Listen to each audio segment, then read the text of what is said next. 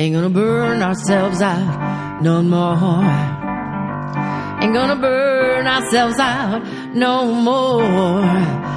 Got each other on our side, plus all the folks at Fried, the Burnout Podcast with Kate Donovan.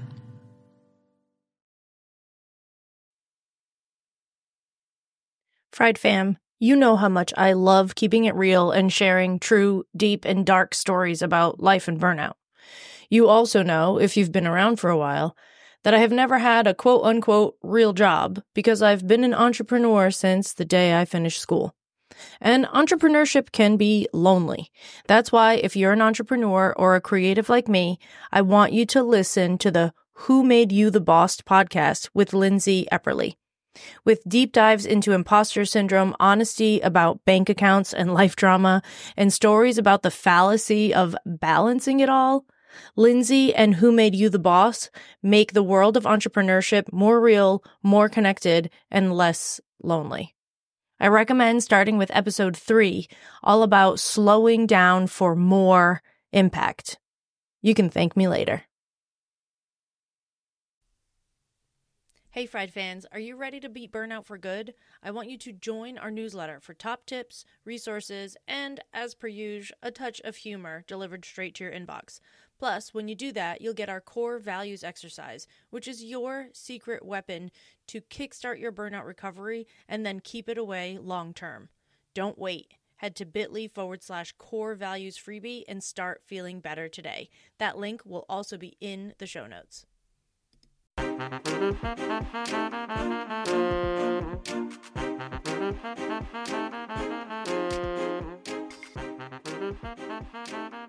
Welcome to Fried, the ultimate guide to burnout podcast. If you've ever been burnt out because of your job, your relationship, or just your life, this is the place for you. We will talk all things burnout by sharing deep stories of personal transformation each week with a new guest who vows to share their stories without leaving out the scary bits. This is raw, honest, and brought to you by acupuncturist and burnout coach Kate Donovan, whose own experiences make her determined to change the current burnout culture.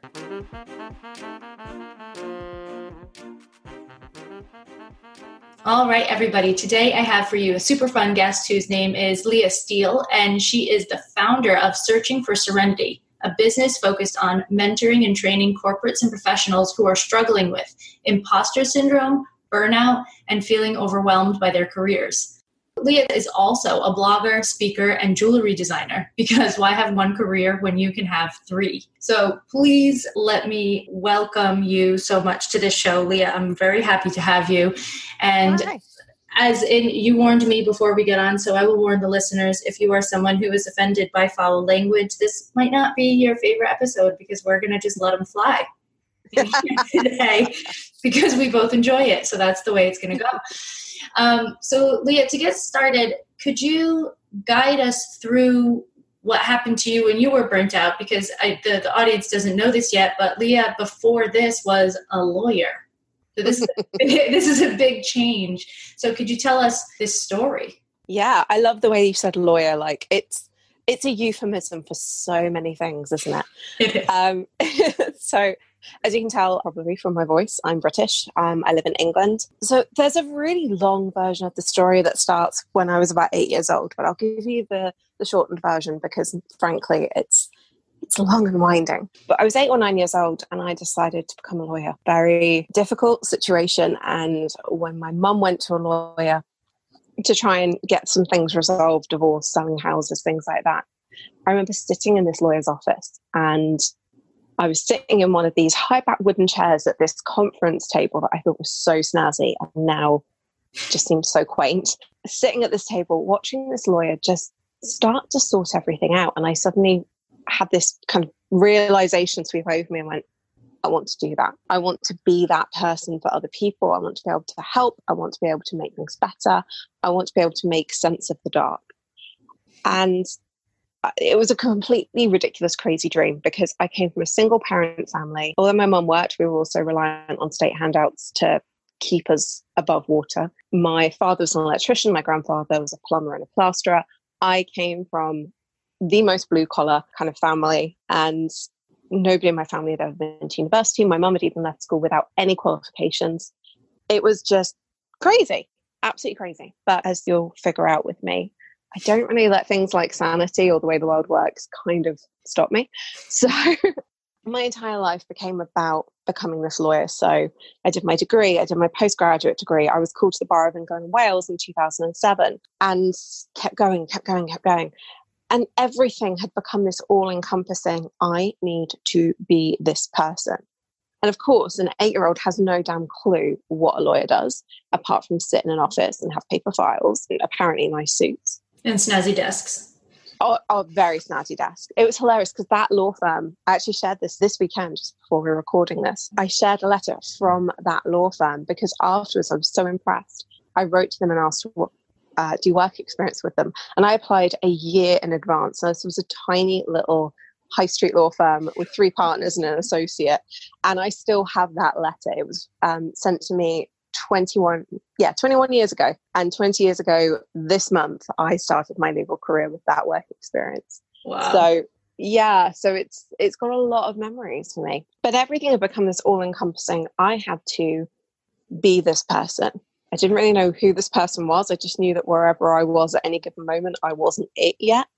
Whether it was I wasn't qualified, I wasn't working in an area of law that I thought I should have been, I wasn't earning enough money. And there were a lot of knocks along the way. There are a lot of crazy stories that genuinely I share them with people are like, are you sure? Are you sure that happened to you? Sure you didn't dream it? But yeah, I was working really, really hard to try and become qualified. It's this really weird situation. I don't know if it's the same where you are, but over here you can do all of your study and still not end up doing the job that you set out to do because you have to get kind of like an apprenticeship or like, you know, somebody has to give you the golden key. And it wasn't happening for me. So I was working in law as an unqualified lawyer and working second and third jobs on top of it just to pay the bills because the pay was really fucking shit. And, you know, it was constantly, I don't have enough money or I'm not close enough to where I need to be. And the overwork just kept rising. I eventually qualified as a lawyer in 2012. So I was, 28 at that point. So it wasn't like I'd worked for decades and decades, but it felt like it. Yeah, when you're 28, 5 years is 15.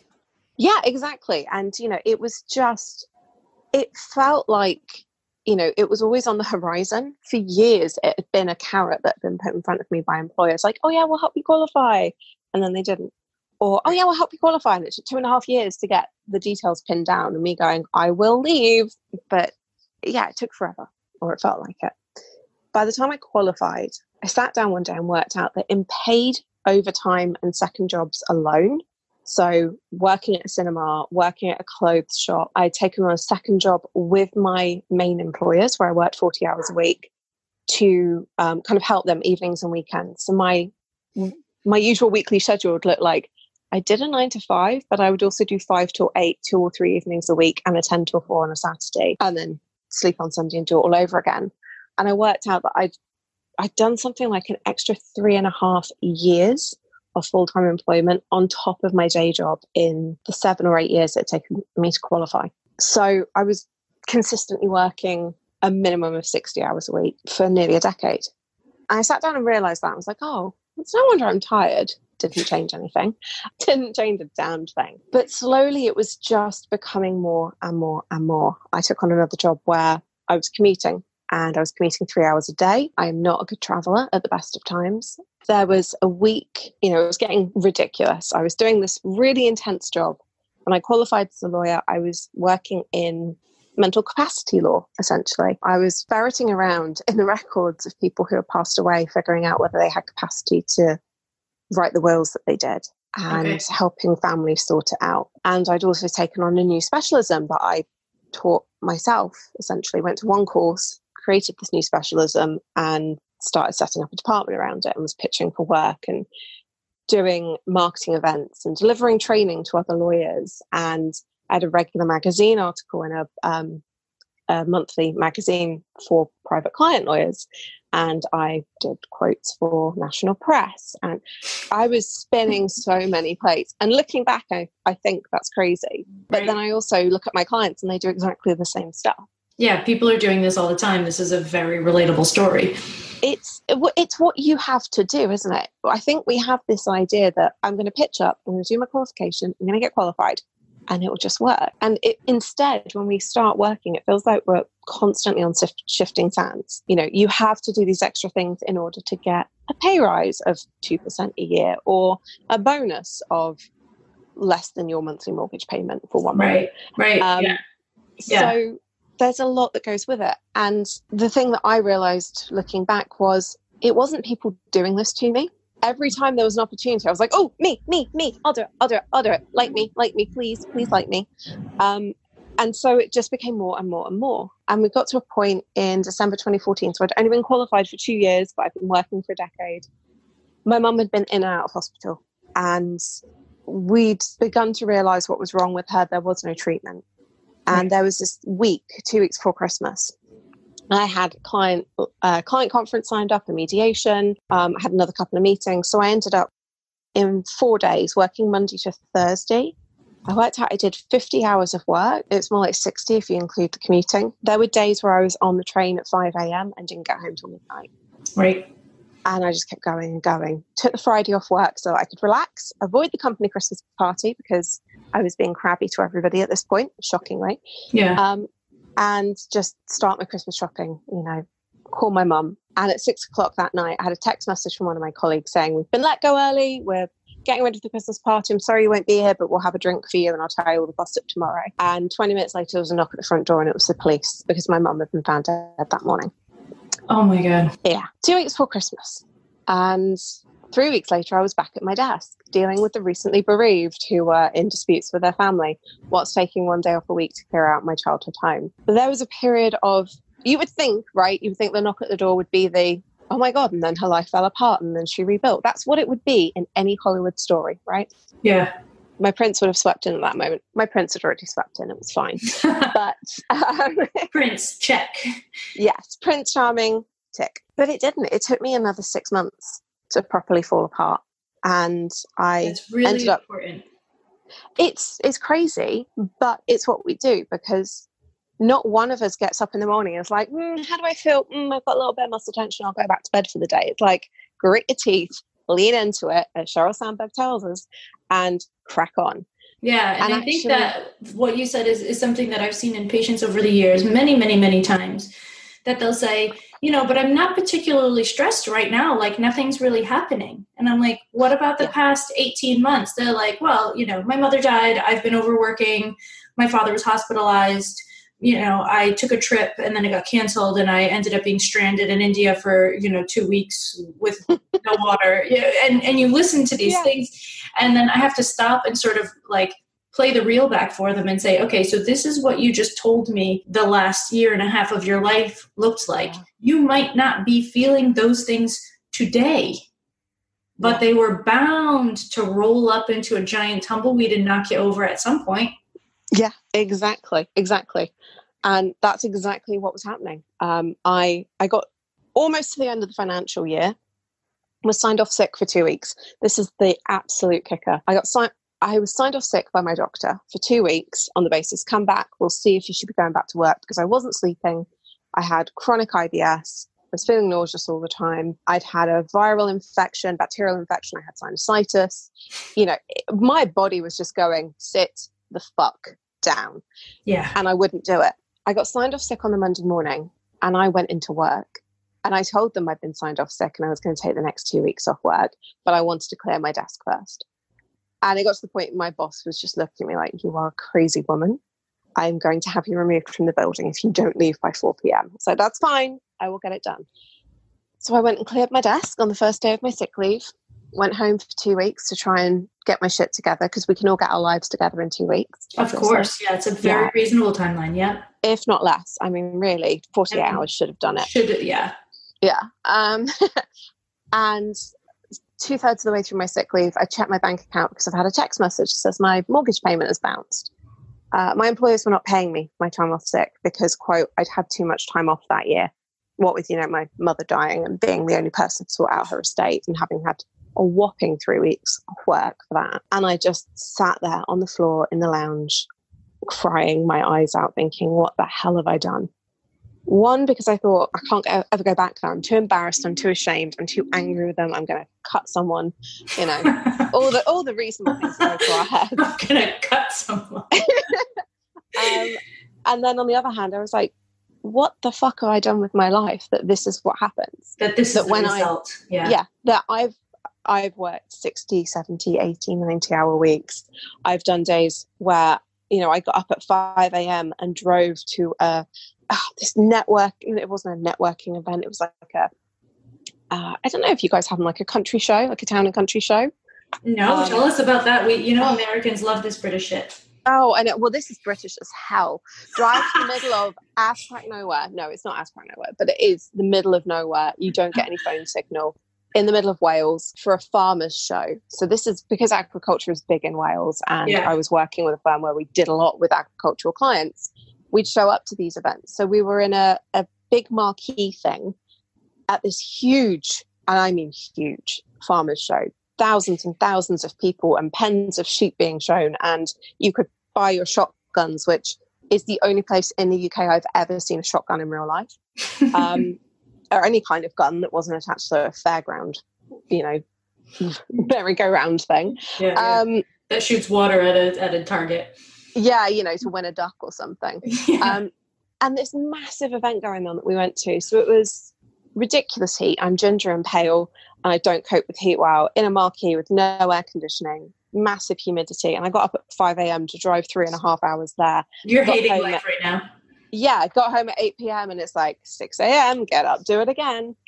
And I sat, so, you know, I'd broken down completely. I'm sat there on the floor thinking, what the hell has my life come to, that it doesn't matter how much I overwork, it doesn't matter how much I overperform and beg people to love me, that at the end of the month, I can't get my mortgage paid because, you know, I had a breakdown, even though I work with clients with mental capacity issues all day long. Yeah. It felt so wrong to me. So that was my first fuck this shit moment. Yeah. Should have been 6 months before my mum died, but you know. No, well, or no, it shouldn't happen. You know, I mean, you can learn what you can learn when you can learn it. That doesn't. Unfortunately, one of the things I've learned about burnout is it never fucking works on my schedule. No, and survival mechanisms are strong within all of us. That's how we get to burnout. I say to my clients again and again, people who give a shit don't, you know, it's only people who give a shit that burn out. The people who don't give a shit don't ever burn out because the stakes were never high enough to begin with. Well, and something that you've said a couple of times already in this conversation is something that is really crucial to the work that I do. And, you know, doing all these things so that all these people love me. Yes. Yeah. Imposter syndrome and people pleasing. And people pleasing is the core of everything that I teach. Yeah. Because God, we give and we give and we give for all the wrong reasons. We convince ourselves that we're doing it for the right reasons. We're quote unquote just trying to help. And why doesn't everybody appreciate? Then we get resentful because people are not responding to our help the way that we want them to, which the help that they never asked for and probably don't need. Mm-hmm. Yeah. There's nothing like making a relationship transactional to bring it down to its needs. Very, transactional and or codependent. Yes. You know? Oh, there's a lot of that, definitely. A ton of it. There's a ton of it. But being in that place where you feel like your value and your inherent worth as a person is only visible when you are paying out energetically in massive, massive amounts more than you have in your energetic bank. Yeah. Is going to get you burnt out every time. Every single time. Yeah.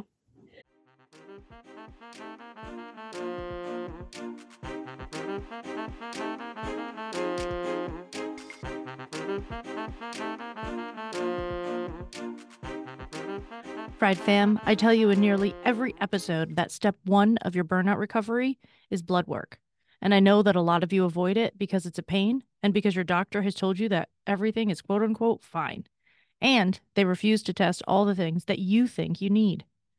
What if I told you that you could test what you want, when you want, from your home with just a couple of drops of blood? Cyfox Health allows you to do just that. You can buy tests as one-offs or join a membership. Either way, you can test and track your results to help you make decisions about your burnout recovery journey. Get 10% off any membership, subscription, or one-time test kit right now. Go to siphoxhealth.com/fried for your discount. That's SIPHOX health.com/fried.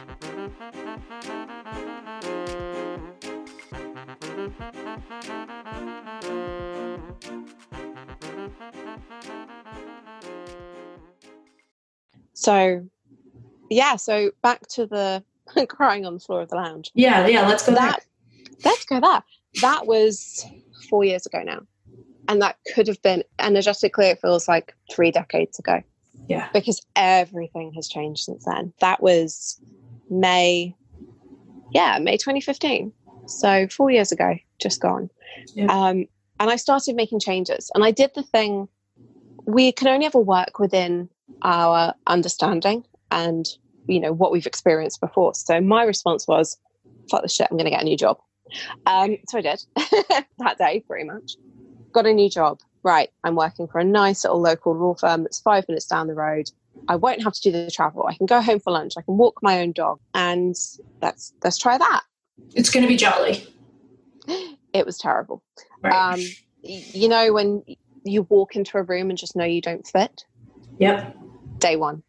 Absolutely day one. But it was that situation of, I don't feel like I can cope here. I don't have the language to discuss with people what's going on. I just need to get out. Give me any escape route. So I had my escape route. I got on the on the boat and realized the boat had a great big hole in it. So I started thinking outside of the box, which is actually far more difficult to do than it sounds. And I'd been seeing people, I think we all have somebody on Facebook who pops up with a sponsored post saying something like, do you hate your job? I was like, no, I don't hate my job. This is one of the things. I never hated my job. Yeah. My iPhone is listening to my conversations again. Yeah, always. It's before we realized that this was happening as well. Yeah. And so I saw somebody that was saying about, leaving your job to have a freedom business and working online. I was like, hey, I can do that with some of the skills I've got as a lawyer. Let's do that. So I start working with her. And a couple of sessions in, we're on a group call and she's like, Leah, you don't care about this thing that you're trying to do, this legal career spin out that you're trying to create. What is it that you do care about? And I was like, I genuinely don't know. No one's ever asked me that before, and I never stopped to think about it. No one's ever cared, because everybody has that bit on their CV where we say what we do outside of work. And I can bet you all of the money in my bank account, you probably want something better than that.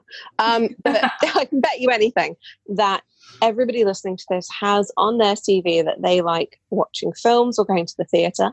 They like reading, traveling, and some kind of sport. And I can honestly say that at least 4 out of 5 of those are bollocks. Yeah. Absolute rubbish. I used to have theatre and film on my CV. And at that point, I couldn't have told you the last time I'd been to the theatre. I think it was about 8 years beforehand. Because nobody cares. It's about what you can do for your job rather than whether you're a well-rounded human being who isn't going to murder people at the end of the day. Yeah. So I started wondering, what is it that I care about? And then paying attention to what are the things, there are a few of them as you can imagine, what are the things that I can't stop ranting about if somebody brings it up? Right. And one of them was the absolute state that so many women are at work.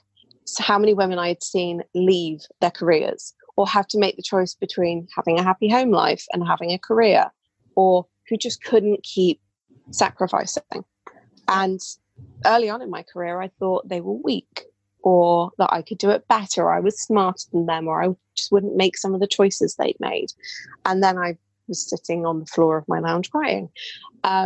So that's where I started. And I started paying attention to, why is it that we struggle? Why is it that we don't have a work-life balance? Why is it that, for example, law in the UK, flexible working is almost seen as like you're less than. If you want to work less than 5 days a week, if you want to work from home occasionally, it's like, well, why? Why? You should want to be here all the time. And so I started talking about that. And that's where Searching for Serenity really developed from. I just spent a couple of months blogging and thinking about what I was sharing and what my experiences were. And the key themes that came out of it were burnout. Yep. Very familiar with that one. Imposter syndrome. Ding, ding, winner. Yep. and just this constant state of feeling exhausted, overwhelmed, never on top of the workload. But for people in particular who did love their careers or do still love their careers and want to love them again, those people who have those epic ninja days where they get everything done and everything goes well and they feel really proud of themselves, but they can't remember the last time it happened. And that's where I started. For the last 4 years, I've been researching, developing, adding to, and working with women from the UK, Europe, US, just getting deeper into it and asking them, what are your boundaries? What do you say no to? What are the points at which you'd say, no, I'm sorry, this is a no, I'm leaving, in any work situation? And those questions are very difficult to answer for a lot of women and a lot of men too. We all know Simon Sinek loves to say, like, you need to know your why. I tell my patients, you need to know your no. Yes, absolutely. Exactly. You need to know your no, because if you don't know where you end, where your energy ends, you'll, again, burn out every time. I found a blog post on your website that I absolutely loved, which is called How to Avoid Burnout, or Why Most Burnout Advice is Bullshit. Yes. It's amazing. And I think that exactly what you wrote before we get on this call, Leah was saying, it's interesting because I think we come at burnout from different perspectives. I think we might use different words, but I don't think we come from different perspectives at all. And this is why. I cannot stand, and I write about this regularly on my blog, I cannot stand the positive thinking culture that allows us to spiritually bypass all the bullshit that's happening in our lives, pretending that it doesn't bother us because we are above that. Yeah, I have been looking for what the psychological term for spiritual bypass might be, a psychological comparator, because spiritual bypass, it's something that I think people understand in the spiritual communities online, anybody who is more heavily into the woo.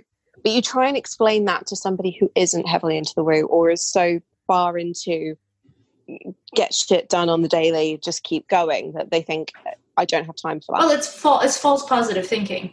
Yeah. And it's exactly the same situation. That actual blog, the blog about why burnout advice is bullshit, was because an influencer on LinkedIn commented that they were going to write a blog about burnout, because burnout is real, because I hadn't taken a day off in 6 weeks. And I looked at them and thought, oh, Snookum, seriously. Yeah, that's not it. It's not fucking bullshit. No. It just drives me nuts. Burnout has become a cool word. Yes. Burnout has become like, I'm so burned out. No, you're tired, or you're bored, or you're frustrated because you're not getting the outcomes. I have a blog post that's called, Are you burnt out, or do you need vacation? It's not the same thing. No. Burnout is when you take that vacation and log into your emails 12 times a day to the point that your boss threatens to remove your email access because you're emailing from the rooftop pool of your Gran Canaria hotel saying, but have you done this? But have you done this? But have you done this? Or you allow yourself the vacation, you take the time off, and you come back in and you feel like you never fucking left.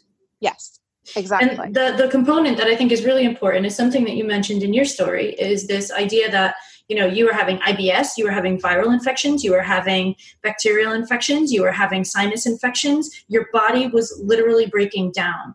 So in the research that I've done, there's a huge amount of research that supports the fact that your body breaks down, your immune system breaks down, your brain changes structure, your stress management centers don't work as they're supposed to. We are not talking about something that you're just thinking or feeling. This is that people say that there's a word, psychosomatic, that there's an issue in your body that is mostly quote unquote in your head.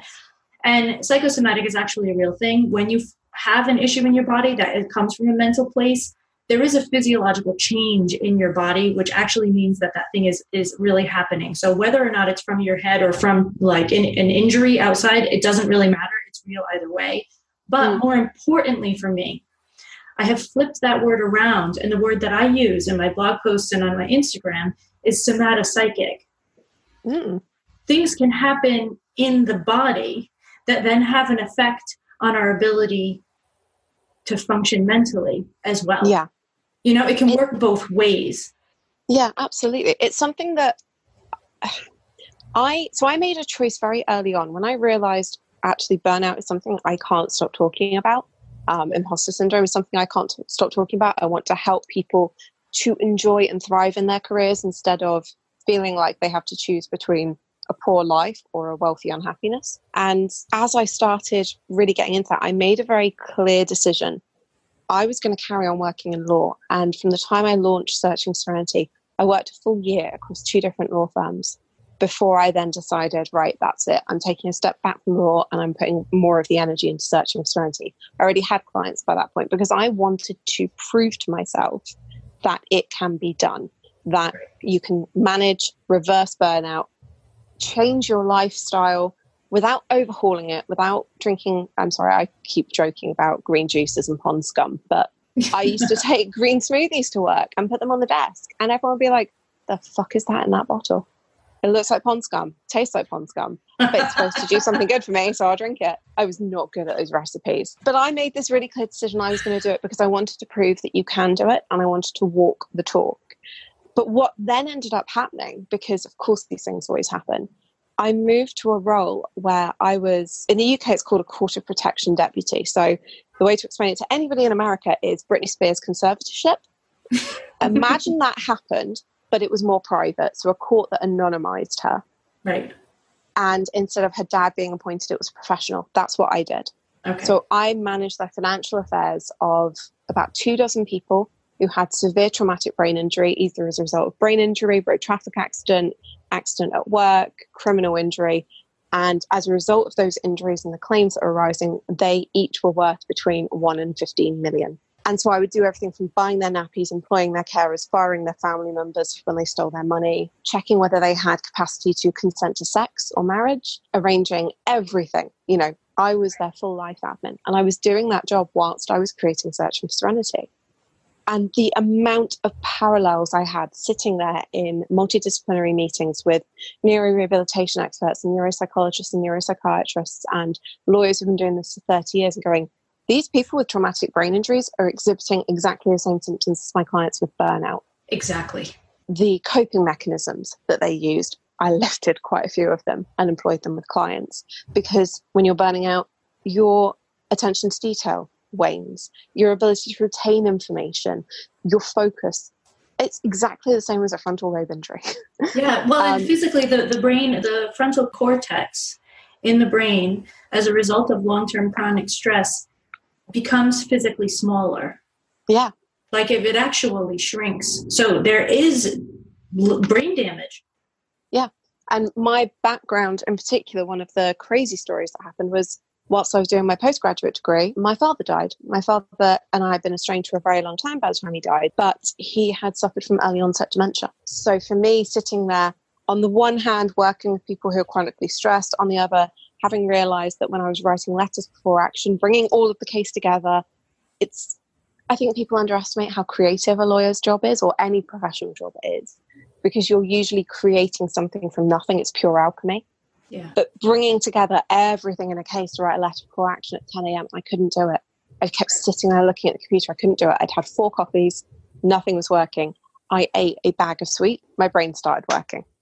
Right. That's how chronically exhausted I was. I needed to mainline sugar for my brain, which is fueled by carbohydrates, to start working. I did the same exact thing. Brilliant one is it was Percy Pigs, which anyone in the UK know they are adored.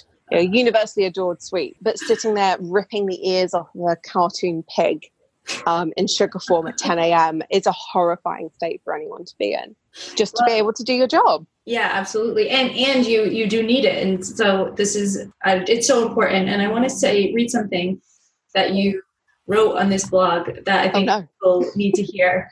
I think it's important. Okay.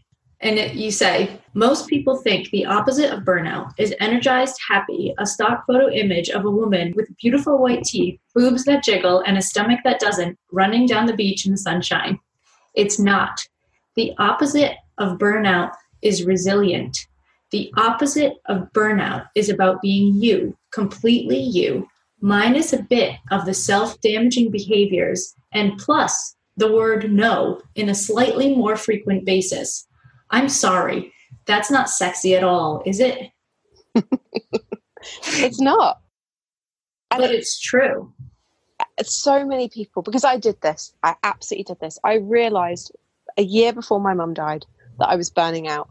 I didn't know what that was. I didn't have the language for it then. Thank God the World Health Organization has actually developed a definition for burnout now, because all of a sudden people are like, oh, burnout syndrome, burnout is a occupational disease. And I kept reading these magazine articles going, you got it wrong, that's not what it is. But yeah, I know. I know. It's based on Christina Maslach's research. And they took the 3 top factors that she uses: the physical and emotional exhaustion, number 1, the second one being the cynicism and detachment, and then the last one, feeling the lack of impact. And those are the definitions that they're for. Those of you who don't know, I'm not teaching this to Leah. I know she knows these things. I am saying this for the benefit of the group. Yeah. The World Health Organization has adopted the definition of burnout that was created by burnout researcher who holds a PhD. Her name is Christina Maslach. She's very impressive. I have read a lot of her work, and she's done a crazy amount of work on it. But because the first one, for instance, is physical and emotional exhaustion, that basically covers anything from IBS to bipolar disorder. Like we have not really quite figured out, we have a definition, but we really have not quite figured out how to really talk about it, because of the fact that for each person, depending on what their previous circumstances were, what their previous lifestyle was, what their previous structure was, how their parents ate and spoke to them, and all of these other factors, burnout is going to present to them differently. So I think one of the reasons that burnout is coming out now as such a big thing is because we are finally getting to the place where we're doing more individualized medicine, and we're not as attached to, a list of 3 things that define a disorder. Yeah.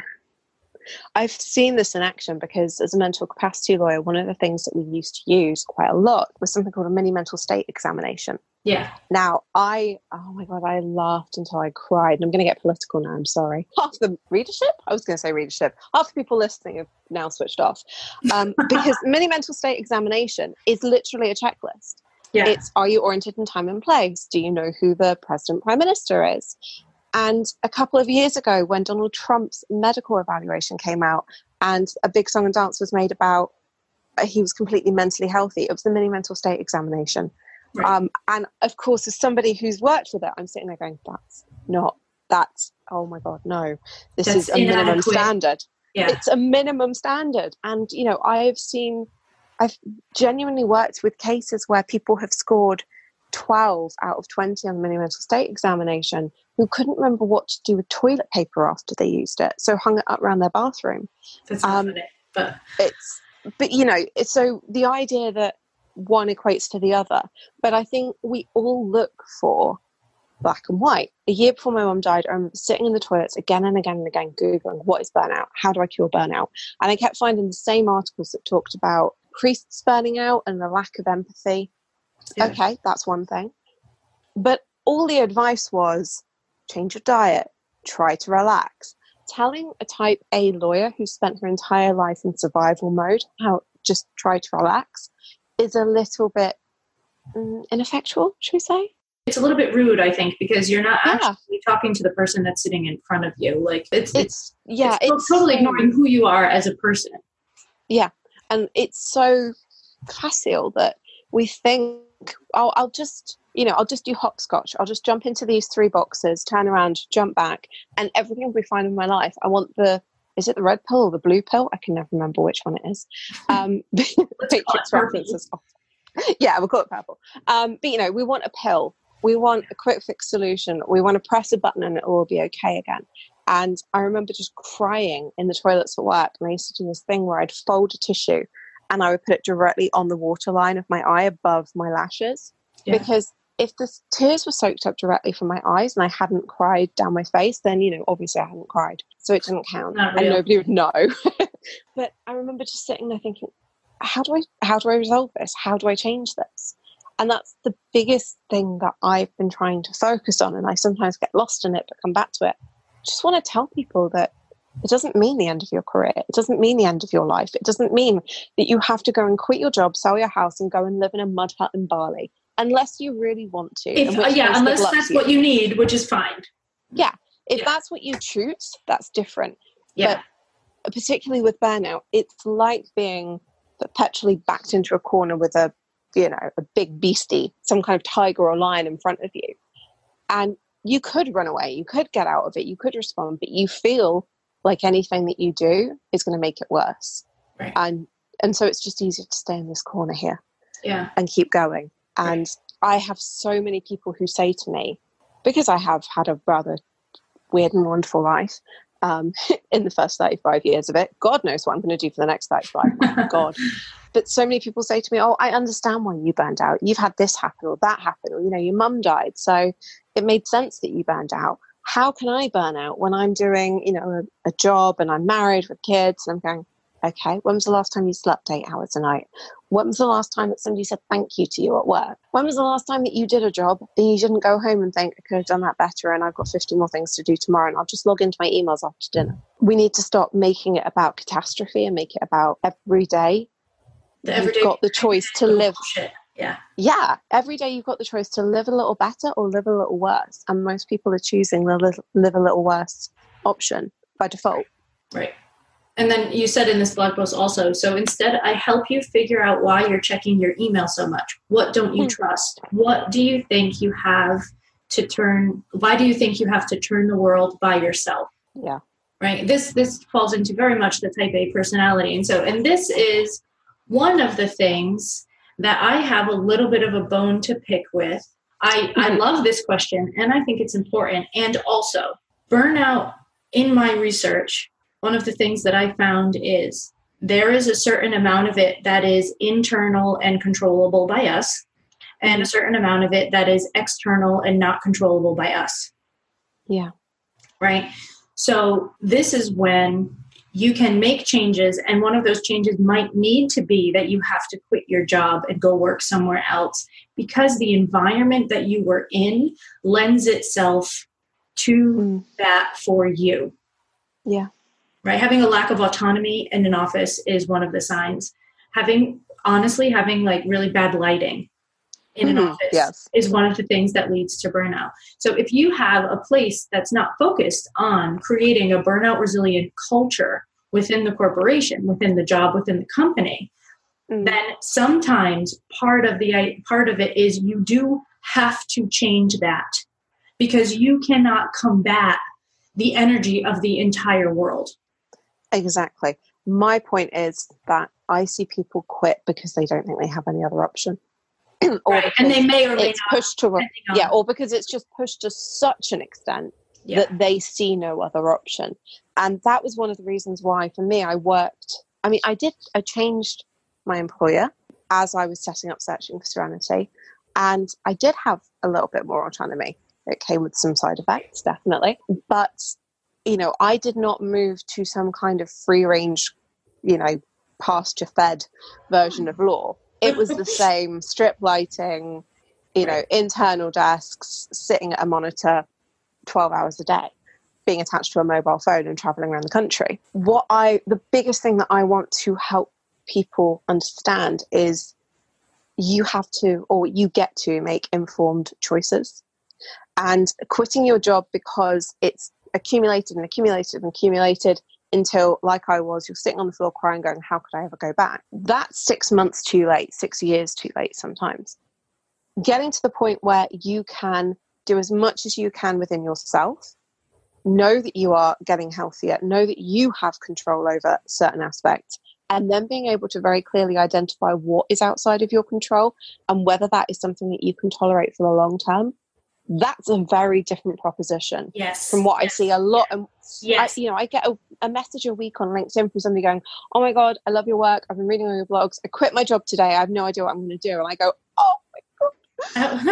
Yeah, I absolutely am 150% right there with you. And the word that you're talking about, the thing that you're floating around is resiliency, increasing your stress management skills, increasing the amount of resilience you have, which in my practice I call bounce back ability. Yes.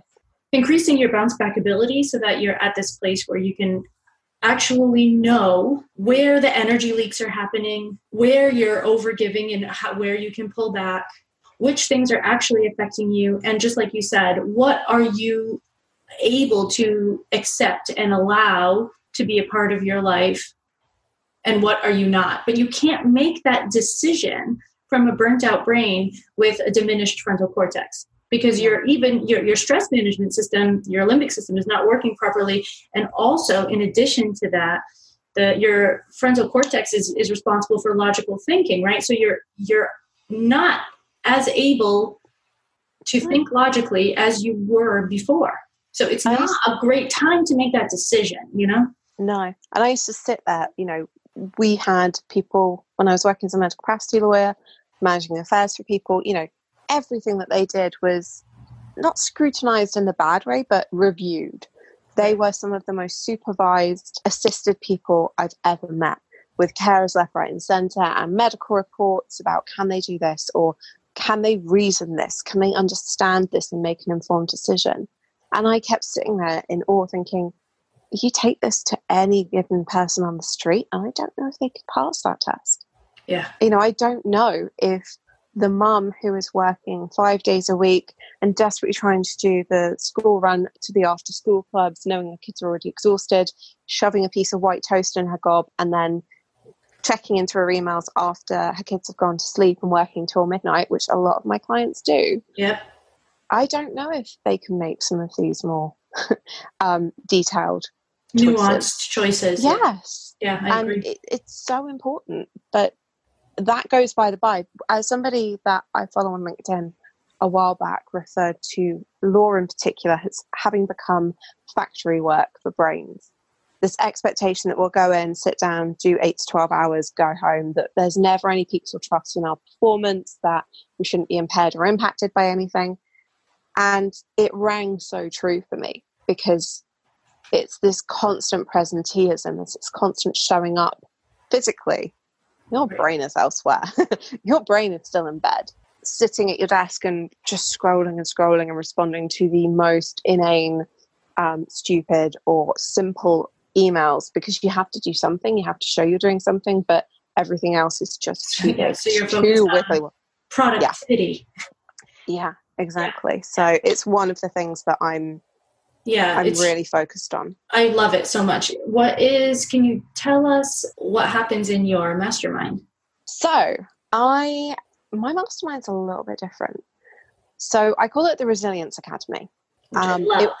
It was called the Serenity Spirit Mastermind until recently. And I realized that we as a group, because they've been with me, almost all of the people in there have been there with me for 2 years, because it's about long-term maintenance and improvement. It's about the tiny tweaks as opposed to the radical life overhaul that everybody seems to want. Again, it's deeply unsexy. But the Resilience Academy in particular, it's about being able to have a safe space to go to share, to be able to talk to people without feeling like, you know, Sheila from accounts is going to stab you in the back if she catches you crying in the toilets, or any of those kinds of things. I do weekly live trainings, and it's on random and disparate topics, from actual resilience management to self-esteem to how to deal with appraisals, to we have a book club, and Brene Brown features very heavily. There's a lot of upcoming texts around radical candor, the idea of being very honest, but also caring very deeply, and how that changes the way we communicate at work, the way that we deal with stress. But it's really about all of the skills that we were never taught. Because as kids, we learn language, we learn how to write, we learn how to tie our own shoelaces. Nobody says to you, well, one day you're going to go to work and there's going to be somebody who does something that you're uncomfortable with, and you have to carry on working with them, or make the decision about what you're going to do about that, or find the right person to go and speak to. These are all incredibly nuanced topics that we are just expected to know. We're just expected to have resilience. We're just expected to know how to deal with that client who keeps making advances to you, or that client who, so many of them. People just already filled that in. You said that client who, and we went ... and everybody just said in their minds who that client was. There's always some of them, right? And I've certainly I've got some brilliant people. I actually have some of my legal clients are still connected to me now, even after I've left law, and love what I'm doing now, because we connected on such a human level. But there were also so many people who were very difficult to deal with. And we're not taught how to deal with difficult people. We're not taught how to manage your energy when you've got massive competing demands. We're not taught how to switch off. Well, we never needed to know how to switch off before because we didn't have cell phones until 2007, like smartphones, you know? Yeah, I mean, it just shows how quickly it changes. And this is one of the things that I do to remind people. My mother left school at 15 with no qualifications, worked in office jobs her whole life. She worked from home for a very long period of time. And she would work from 6 a.m. till 10 p.m. every day. That's, you know, the method I grew up with. It's amazing that I burned out, really. But, you know, she worked in an office environment. It was not... God, she's going to come back and haunt me for saying this, but it wasn't complex work. She wasn't having to weigh up the relative cost benefit of, do I employ this family member or do I get a professional that's going to charge more but have a better rapport or do this?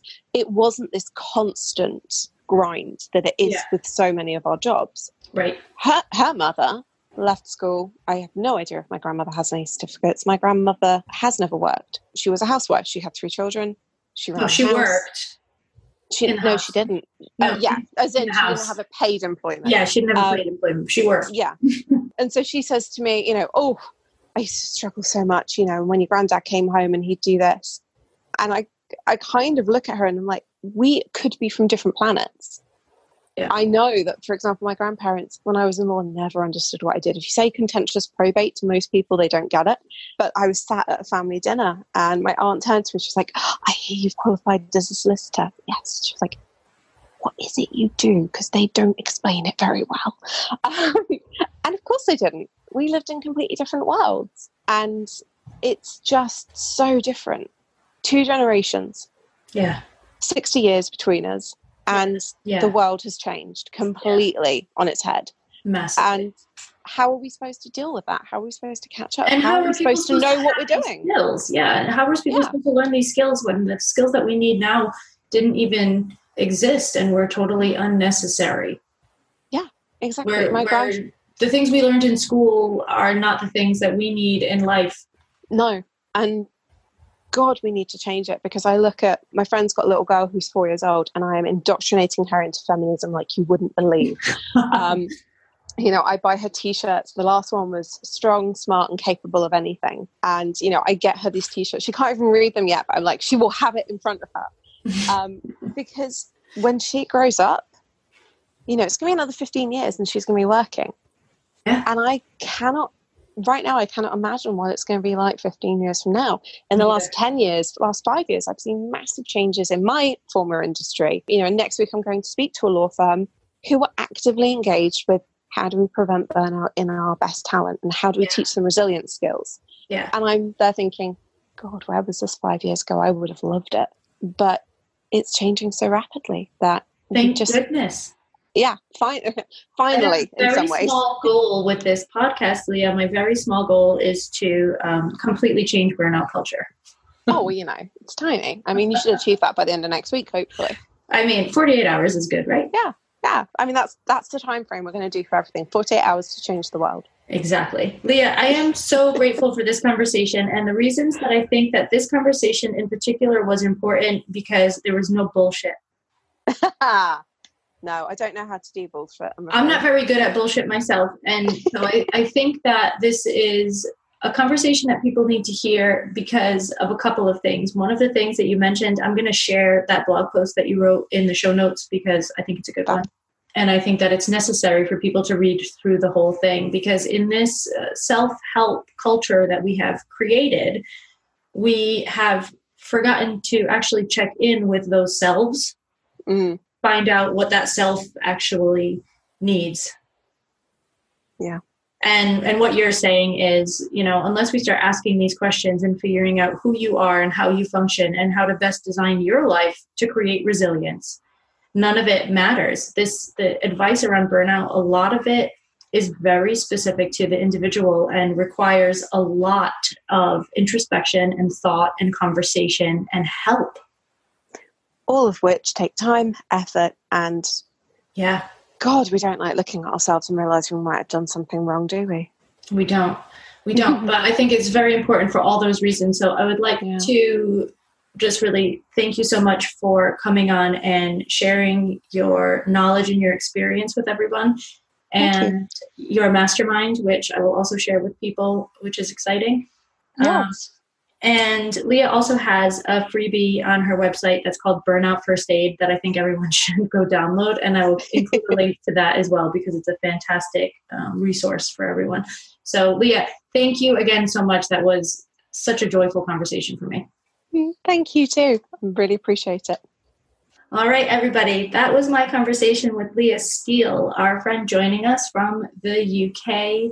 And she, again, is the founder of Searching for Serenity. And so I will share all of that information with you in the show notes. And I really would like to encourage you to share this with anyone who you think might need to hear this message today. And we all have at least 2 friends that need it. I mean, at least. So share it with those people. Let us know what you think. Give us some reviews, and we'll talk to you soon.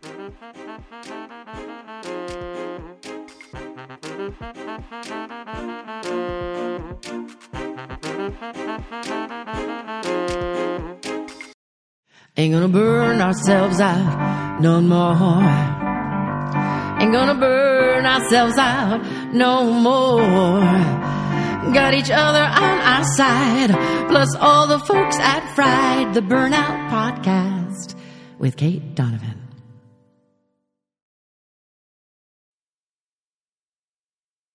Fried fam, you know how much I love keeping it real and sharing true, deep, and dark stories about life and burnout. You also know, if you've been around for a while, that I have never had a quote-unquote real job because I've been an entrepreneur since the day I finished school. And entrepreneurship can be lonely. That's why if you're an entrepreneur or a creative like me, I want you to listen to the Who Made You the Boss podcast with Lindsay Epperly. With deep dives into imposter syndrome, honesty about bank accounts and life drama, and stories about the fallacy of balancing it all, Lindsay and Who Made You the Boss make the world of entrepreneurship more real, more connected, and less lonely. I recommend starting with episode 3, all about slowing down for more impact. You can thank me later. Hey, Fried fans, are you ready to beat burnout for good? I want you to join our newsletter for top tips, resources, and, as per usual, a touch of humor delivered straight to your inbox. Plus, when you do that, you'll get our core values exercise, which is your secret weapon to kickstart your burnout recovery and then keep it away long term. Don't wait. Head to bit.ly/core values freebie and start feeling better today. That link will also be in the show notes.